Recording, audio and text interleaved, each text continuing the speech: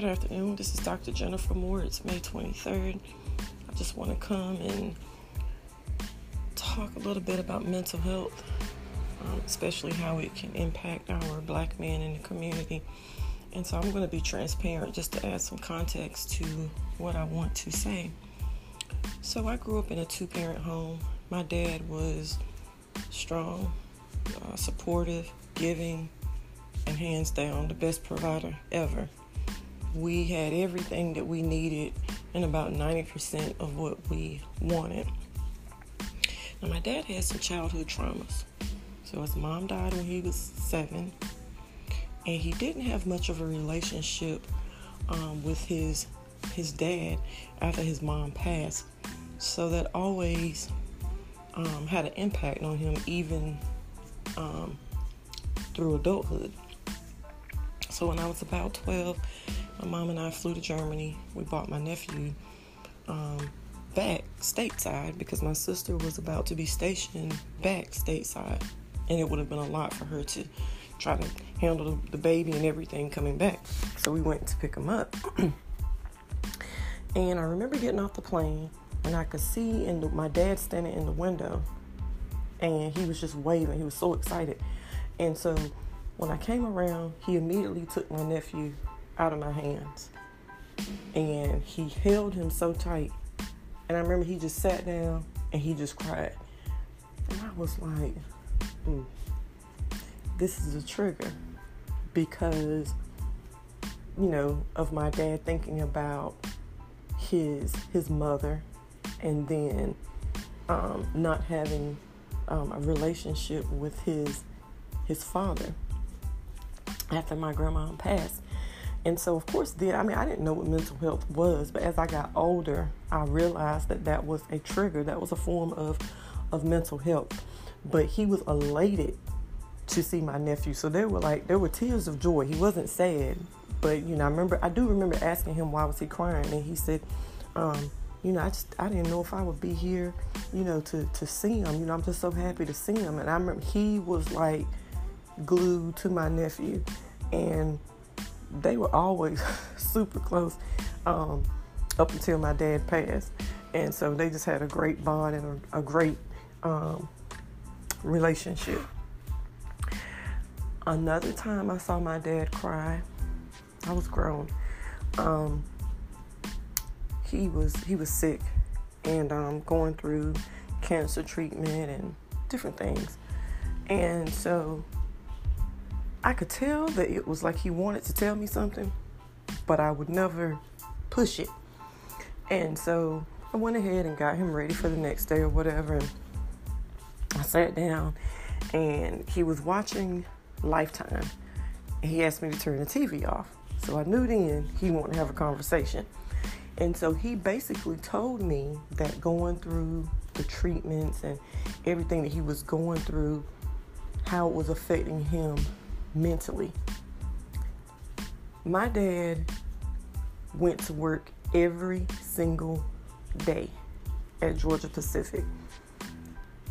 I can recall, I think he was there probably about 30 years or so. He didn't go to work one time because he had vertigo one time. He had an issue with his back one time. And then he had vertigo and pink eye at the same time. Those are the only 3 times I ever remember him missing work. There was one time something happened with the transmission in his car. My dad got to Old Mount Olive Highway, put the car in reverse. He drove all the way down Old Mount Olive Highway in reverse so that he could get to work on time. My dad was used to working every day. And so, of course, when he became sick, he wasn't able to. And that bothered him. And he wasn't looking for me to give my opinion or to tell him how he should feel. He just wanted to talk, and he just wanted me to listen. And so that is something that we have to do. We have to establish organic and genuine relationships with people. we have to know when to just listen or give that person a hug. They're not always asking for our opinion. If a person wants your opinion, they will ask you for it. So we just have to learn to be effective listeners, because sometimes that's all a person needs. Growing up, the boys in my neighborhood were taught basically stand up and be a man. I'm just saying, for example, let's say they fell down, they hurt their knees and hands. So the parent would say, be a big boy, stand up, brush your hands and knees off, get up, go play, don't cry. So now these boys are now, of course, grown men, fathers, doing well, but they have issues with communicating how they feel, because they were always taught to be strong. Well, man, it's okay not to be strong all the time. It's okay to be in your feelings sometimes. It's life. It happens.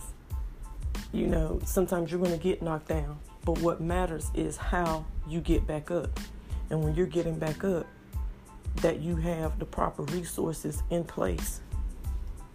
If you need to reach out to someone, a therapist, a psychiatrist, a psychologist, if you need to take medication, if you need to have counseling sessions, or if you need to do a combination of medicine and counseling, guess what? It's okay. Because I promise you, other races, they've been doing it for a long, long, long time. And they have been advancing. They've advanced years and years ago.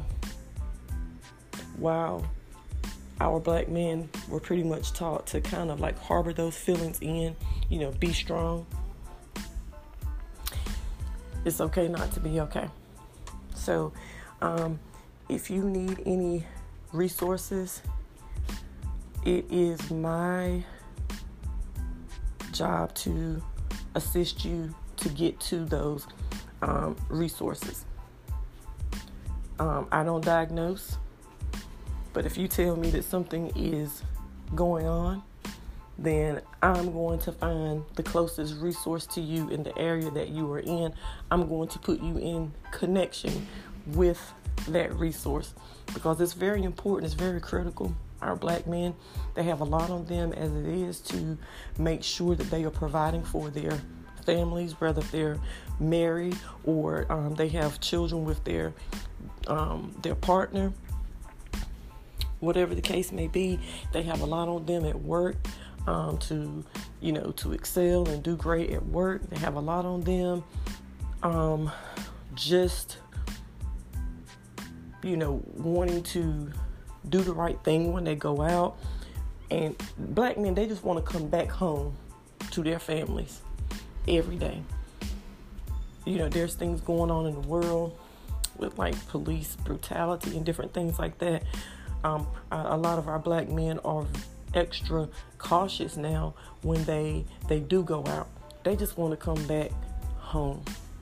And that is a big impact as well on mental health.